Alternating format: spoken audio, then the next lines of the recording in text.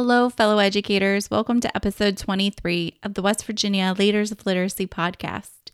I'm your host, Becky Lewis, and joining me today is my colleague, Christy Schwartz. Christy and I are going to be discussing student acceleration. Welcome to the West Virginia Leaders of Literacy podcast, where we engage in educational conversations to strengthen early literacy in West Virginia. Are you ready to become a leader of literacy? Hello, fellow listeners. Thank you for tuning in today. I am so excited to be welcoming back to the show my colleague and fellow early literacy specialist, Christy Schwartz. Christy, I really just thank you so much for co-hosting with me this month.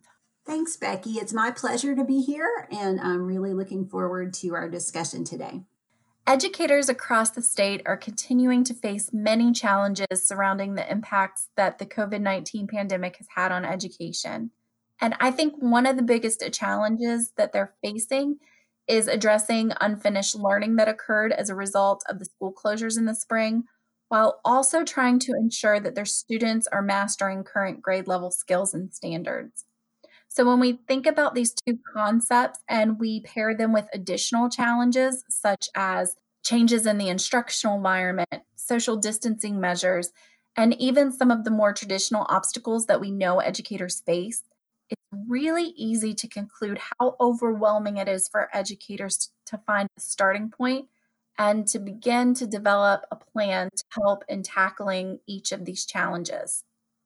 This month, our episodes are devoted to helping educators with finding that starting place by exploring student acceleration. There are a couple of different resources that I want to draw listeners' attention to that helped us develop our talking points for today. And the first one is a resource called Addressing Unfinished Learning After COVID-19 School Closures. And this resource was developed by the Council of the Great City Schools. And then the second resource is the Accelerate West Virginia Guide that was developed by the West Virginia Campaign for Grade Level Reading, which is a partnership between the West Virginia Department of Education and the June Harless Center at Marshall University. And both of these resources are going to be linked in our show notes. Becky, I'm really excited about this topic because I think it is so important to discuss and think about acceleration, not just in response to the pandemic, but also in response to any learning gaps that our students may have. We know that students come into the classrooms every year with learning gaps, and they're at a variety of levels, and many of them could be behind by a grade level or two. And I think that is what makes focusing on this so vital all the time, and not just during a pandemic like we have right now. I couldn't agree more. And before we get too deep in the weeds, I just wanted to go back and talk about what acceleration means in this context, because I know terms like this take on a life of their own. They mean different things to different people, and even different things in a variety of different environments and settings. So when we are talking about it today, we really mean the process of intentionally using grade level texts, materials, and tasks with all students, and using scaffolds and support to give all of those students access to that grade level content, rather than trying to go back and reteach all of the previous grade level skills and content that may not have been mastered to help them catch up. So that includes diagnosing lost learning and creating a plan for filling in those potential gaps as they come up in the context of grade level learning, rather than trying to go back and reteach a whole year of curriculum or standards, which will really only widen the opportunity and achievement gaps. So I like to think of it, and those documents that you just mentioned refer to it as just-in-time remediation rather than just-in-case remediation. Right. And just like I mentioned a few minutes earlier, teachers are already overwhelmed. And if they have to think about going back and reteaching and remediating all of the previous grade levels before them where there are gaps and also teach their own skills, it just compiles that overwhelming feeling even more. And I think it's really going to take our educators to think a different way and take different approaches to learning to help our students catch up. And one way we can help support this process is by making sure that our practice supports the emotional and social needs of our students. I know that we talked about the emotional and social needs of our students in episodes 15 and 16 of the podcast. These are really great for listeners who haven't checked them out.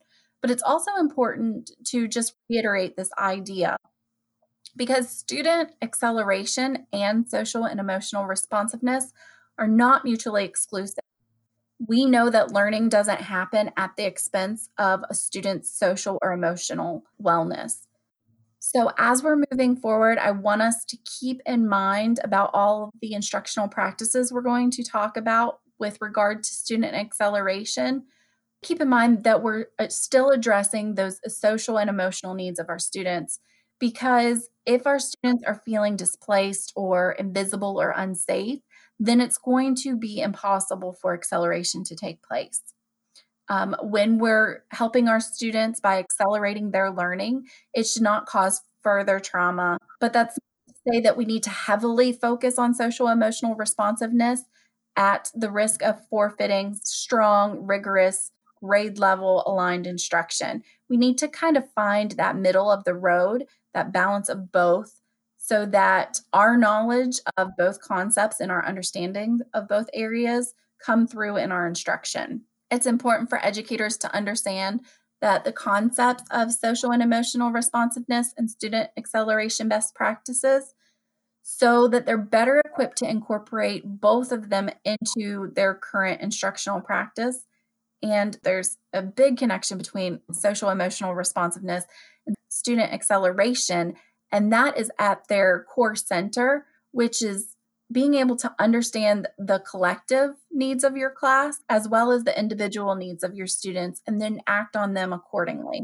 I'm really glad you said that because that is so important. Not only is it important to focus on their social emotional needs, by teaching them social skills and that sort of thing, it's also important to support them socially and emotionally by accelerating their learning, engaging them in rigorous content, and meeting their need for a structured, supported, engaging learning environment. Because going back to a sense of normalcy and a sense of challenge and feeling like they have a purpose to their day and some structure and support really helps with that social emotional responsiveness. So, like you said, it all ties together. It's not one or the other, it's both, as is typically the case in education. And that also ties into the idea of assessing students immediately upon their return to school. It's really tempting to administer all sorts of diagnostic tests right away. But in order to create learning environments that make the students feel safe, both physically and psychologically, we really should wait a little while to start those assessments. And I know we're a little bit into the school year now, so now might be a good time to start looking at those assessments and trying to figure out what we need to be focusing on with our students. But when we do that, we really need to use diagnostic and screening tools that are designed for the purpose that we're using them for. So we want to make sure that we're using diagnostic and screening tools that are designed to assess foundational skills, for example, to really give us the data that we need to figure out where to go back and teach those skills to our students. And we really need to be using formative assessment to identify their academic needs in real time and plan any scaffolding and support they might need.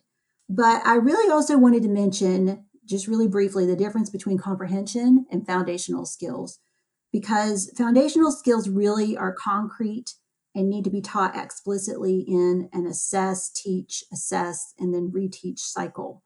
But comprehension really depends largely on background knowledge and vocabulary. So it is most quickly improved by making sure that all students are engaged in the reading and study of grade level text and content. I'm so happy that you brought that up, the difference between foundational skills and comprehension skills, because I think there lies a lot of confusion there. And from just experience, we know that all too often unfinished learning leads to student remediation or pull-out intervention. And this can be in terms of foundational skills or comprehension skills. Many educators will want to pull students out who are extremely low in either one of these areas and do remediation.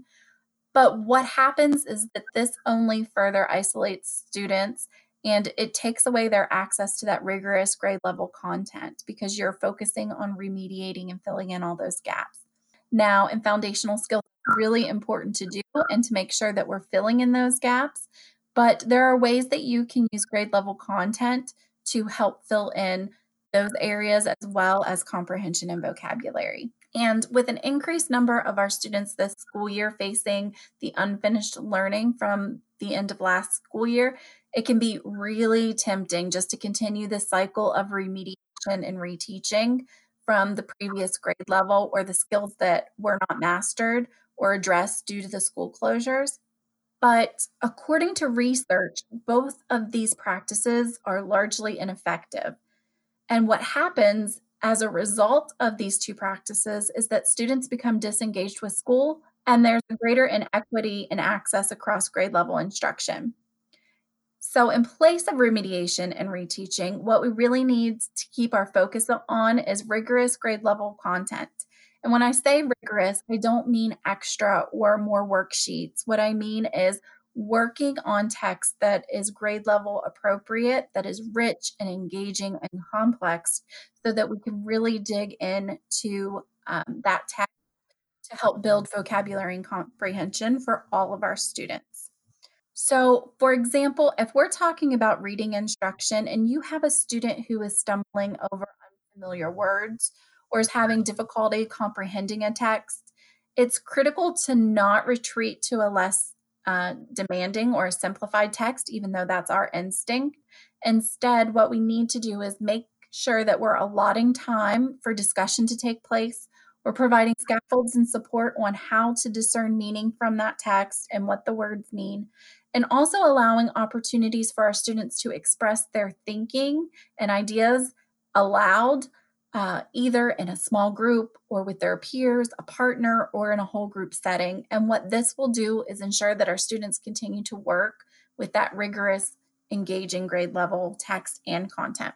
That's so important.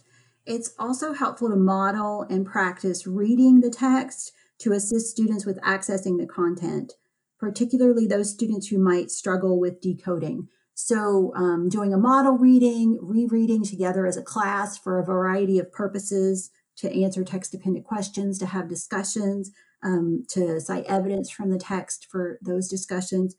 Those are all really helpful scaffolds. And audio recording or text to speech technology can also assist with that. So it's really necessary to make sure that all students are able to analyze the text, learn from it, and participate in activities and discussions about that topic or text, regardless of decoding ability. So when I think about this concept, I always think about a student that I had several years ago who had dyslexia. And her writing was often illegible, and she struggled a lot with decoding. But she had a lot of intelligence and was able to analyze, complex plot structures and complex topics and ideas. So for me to have not given her the support and the scaffold she needed to engage with that grade level text along with the rest of the class would really have been, I think, instructional malpractice. I would read aloud. She always knew she could come and ask me to read aloud anything that she needed on tests or quizzes or whatever. She had some text to speech technology. Sometimes we used audio recordings. And by the time we had dug into the complex text and reread and reread and reread together so many times, she was typically able to identify at least the section of text where she was looking for evidence to answer a question. And sometimes she would have to come up and ask me to reread that section, or she'd have to use her technology to reread it for her, just so she could narrow down which sentence. But she usually could narrow it down to a paragraph. And with the appropriate accommodation, she was able to be proficient on the year-end summative assessment. So you really just need to think about what is equitable for your students and make sure that they have opportunities to do what they can do to excel at the things that they're able to. And don't let those decoding issues hold them back from learning grade level content. And that's another kind of example of what you are talking about when you say rigor. It's not just harder without support. We're not just trying to get the kids to figure it all out on their own. It's our job to make sure that we give them the tools they need to be successful. I love that story, Christy. I think it's so powerful. You're showing how you were helping set your students up for success and given her all of those supports and scaffolds that she needed to not only be successful, but gain that confidence to feel successful. And students who often lack support with prior knowledge and vocabulary to access the text might need additional instruction that would not interrupt the flow of their current learning. This would demand that the teacher be familiar with concepts learned in previous grades and that the teacher is able to quickly assess the student's knowledge of a topic prior to engaging with that content or text, just to see how much background knowledge and vocabulary that they already have in place before moving ahead. So we typically want to avoid doing a lot of front loading when engaging with a text in order to let students be able to grapple and have that positive struggle we want them to have when they encounter a text. However, sometimes it really is necessary to give our students some background knowledge and vocabulary instruction ahead of time so that they can feel that success that your student felt. That assessment could be something as simple as asking students to tell me what you know about plant life cycles. So, for students who might need even more specific prior knowledge and possible language supports, educators can also provide additional instruction on the underlying concepts and skills that are connected to that grade level material. And this could be accomplished by using mini lessons or centers and explicit instruction and feedback with students in a one-on-one or even a small group setting. I love those ideas.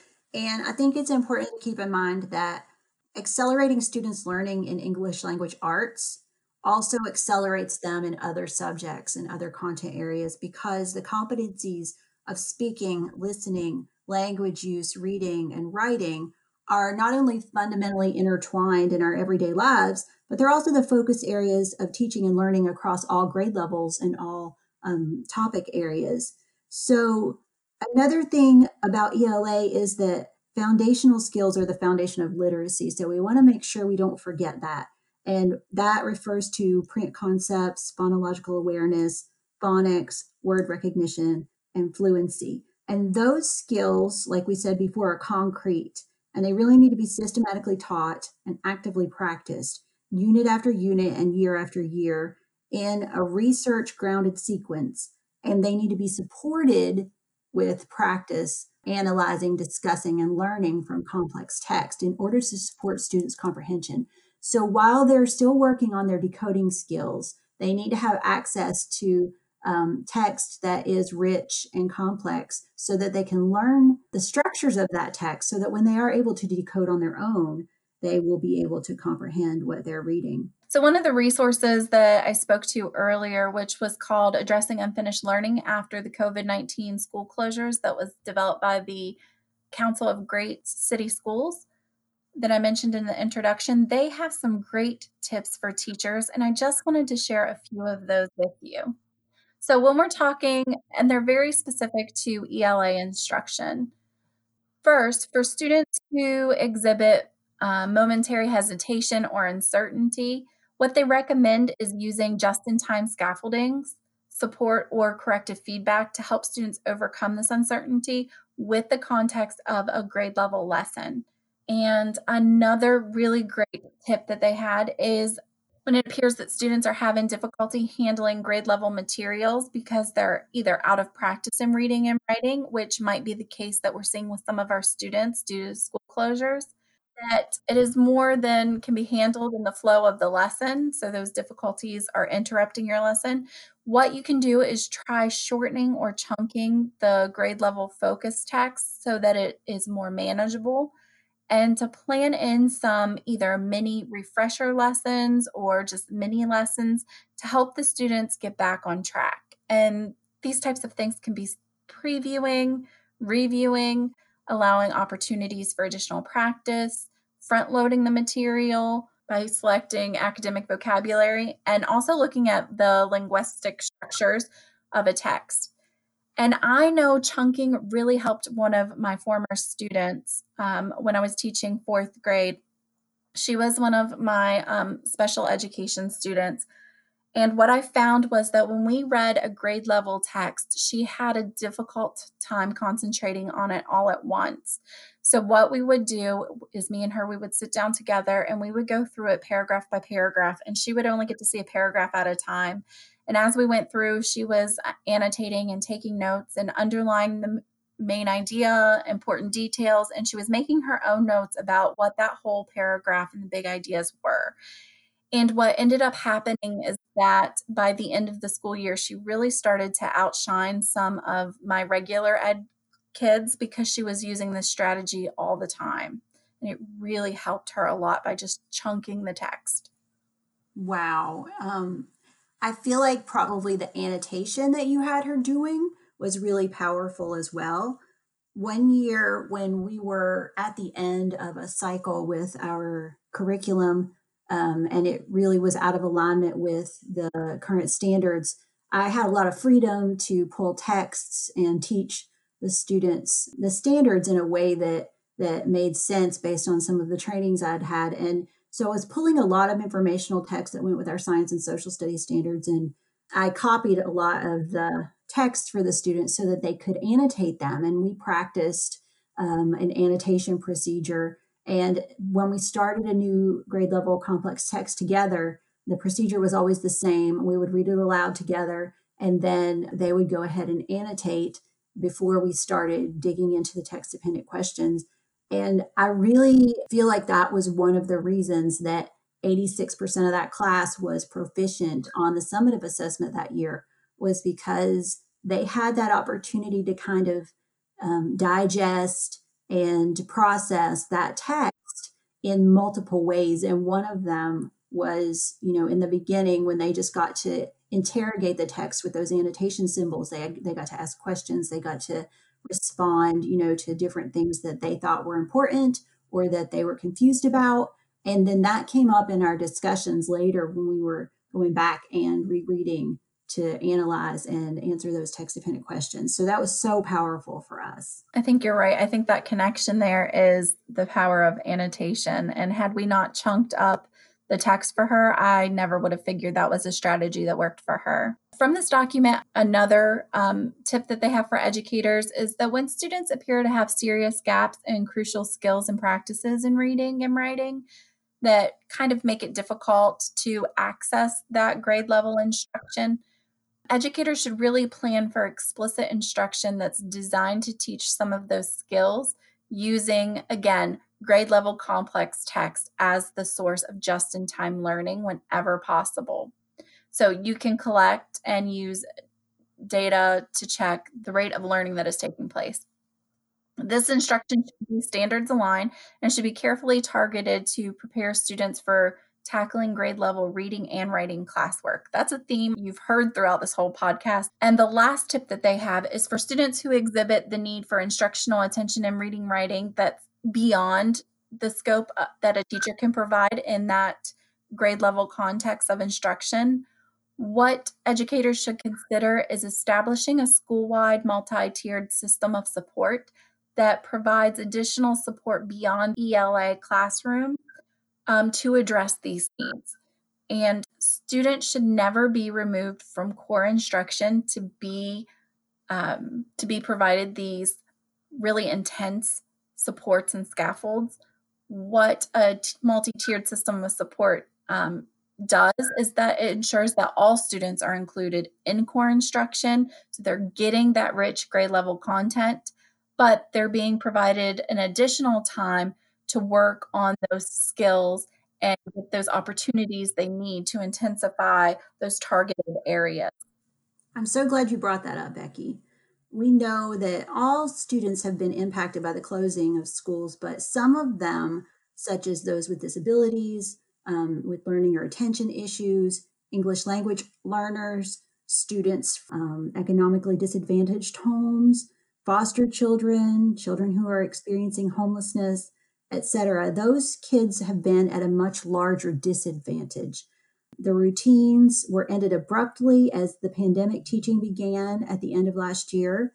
And I feel like educators will feel the need to pull these students out of the classrooms to provide that remedial work and that remedial instruction. But for them, especially, it's imperative to ensure that they all have access and equitable access to grade level content and instructional rigor, like you talked about earlier. It's not just making it harder, it's making it richer and making sure they have the tools to be successful. Because research shows that for students with disabilities, the level of inclusion is a really strong predictor of academic growth. So the greater the level of inclusion, 80% or more of the day, the greater the rate of academic growth. So removing those students from core instruction to focus on remediation contributes significantly to the widening of the opportunity gap for those students. It really is an inequitable practice. So one way to make grade level content accessible for all students is to use a universal design for learning. And that's kind of what I was talking about earlier, because those same scaffolds that I provided for that student with dyslexia, I offered all of those to all of my students. And depending on their needs, they were able to access the scaffolds that made the most sense for them in different settings and at different times. And often, if they felt like they were making good progress and they didn't need it, they wouldn't take it. But offering it to everyone kind of destigmatized the idea that everybody needed support every once in a while. Everyone knew that they could access those supports. And it also made them feel safer. So it supported them socially and emotionally because they knew I wasn't going to let them fail. And they knew that I was going to give them really challenging texts and really tough work, but that they were also going to have all the tools they needed to make sure they were able to be successful at it. And I think that combination really enabled them all to make really wonderful progress, as was demonstrated by that year's summative assessment at the end of the year.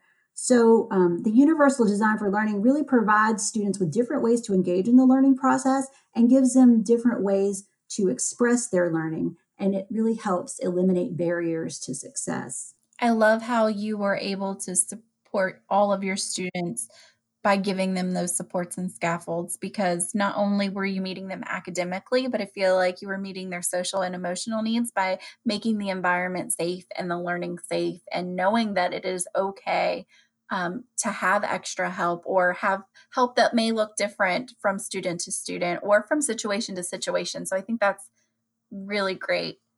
And it's just so important that we make every effort possible to reach each and every one of our students by helping them overcome those barriers that you helped your students overcome. So, Christy, I just want to quickly take a quick minute again to say thank you for being my co-host this month. Thank you so much for having me, Becky. I really enjoyed our conversation, and I really hope that our listeners do too. Me too. And as we're ending our episode today, I just want to ask one final question. What is one tip or piece of advice that you can give our listeners about student acceleration to help them to continue to develop as those leaders of literacy? I think I would like to share something that's really powerful for me that I've heard from several sources. So please forgive me for not remembering the original. But it's this idea that by differentiating content, by using leveled texts, etc., we're really loving our students to death. We do it with the best of intentions, but using leveled content and differentiating based on ability condemns our students to a life of poverty. Reports show that we are regularly turning students out into the world unprepared to read even the levels of texts that would be required to be a functionally literate adult. So there are students all over the country graduating from high school who can't even read the manual for the dishwasher, for example, or a contract to buy a car. So they're lacking basic literacy skills. So the idea that I want to touch on is that instead of smoothing the road for them in school, we really need to be teaching them how to navigate the bumps. We need to shift our mindset from using below level material to make them feel more successful and to remediate learning loss to using grade level content and text with lots of scaffolding and support. And I know that we've said that over and over, but that's so important. And that just-in-time remediation of any prior knowledge, vocabulary, or skills they might need in order to successfully engage with that grade level content and texts. I'll leave you with another tidbit that a colleague is fond of saying, which is that leveled texts leads to leveled lives. For links to all the resources discussed in this episode and for additional information, please visit our website at wvde.us/Leaders of Literacy. Click on podcast and then click on the show notes for episode 23. Want to learn more about being a leader of literacy? Be sure to like and subscribe to the podcast so you don't miss a single installment. In the next episode, Christy Schwartz and I are joined by Silas Kulkarni, and we're going to be continuing our conversation on student acceleration. You won't want to miss it. Thanks for listening.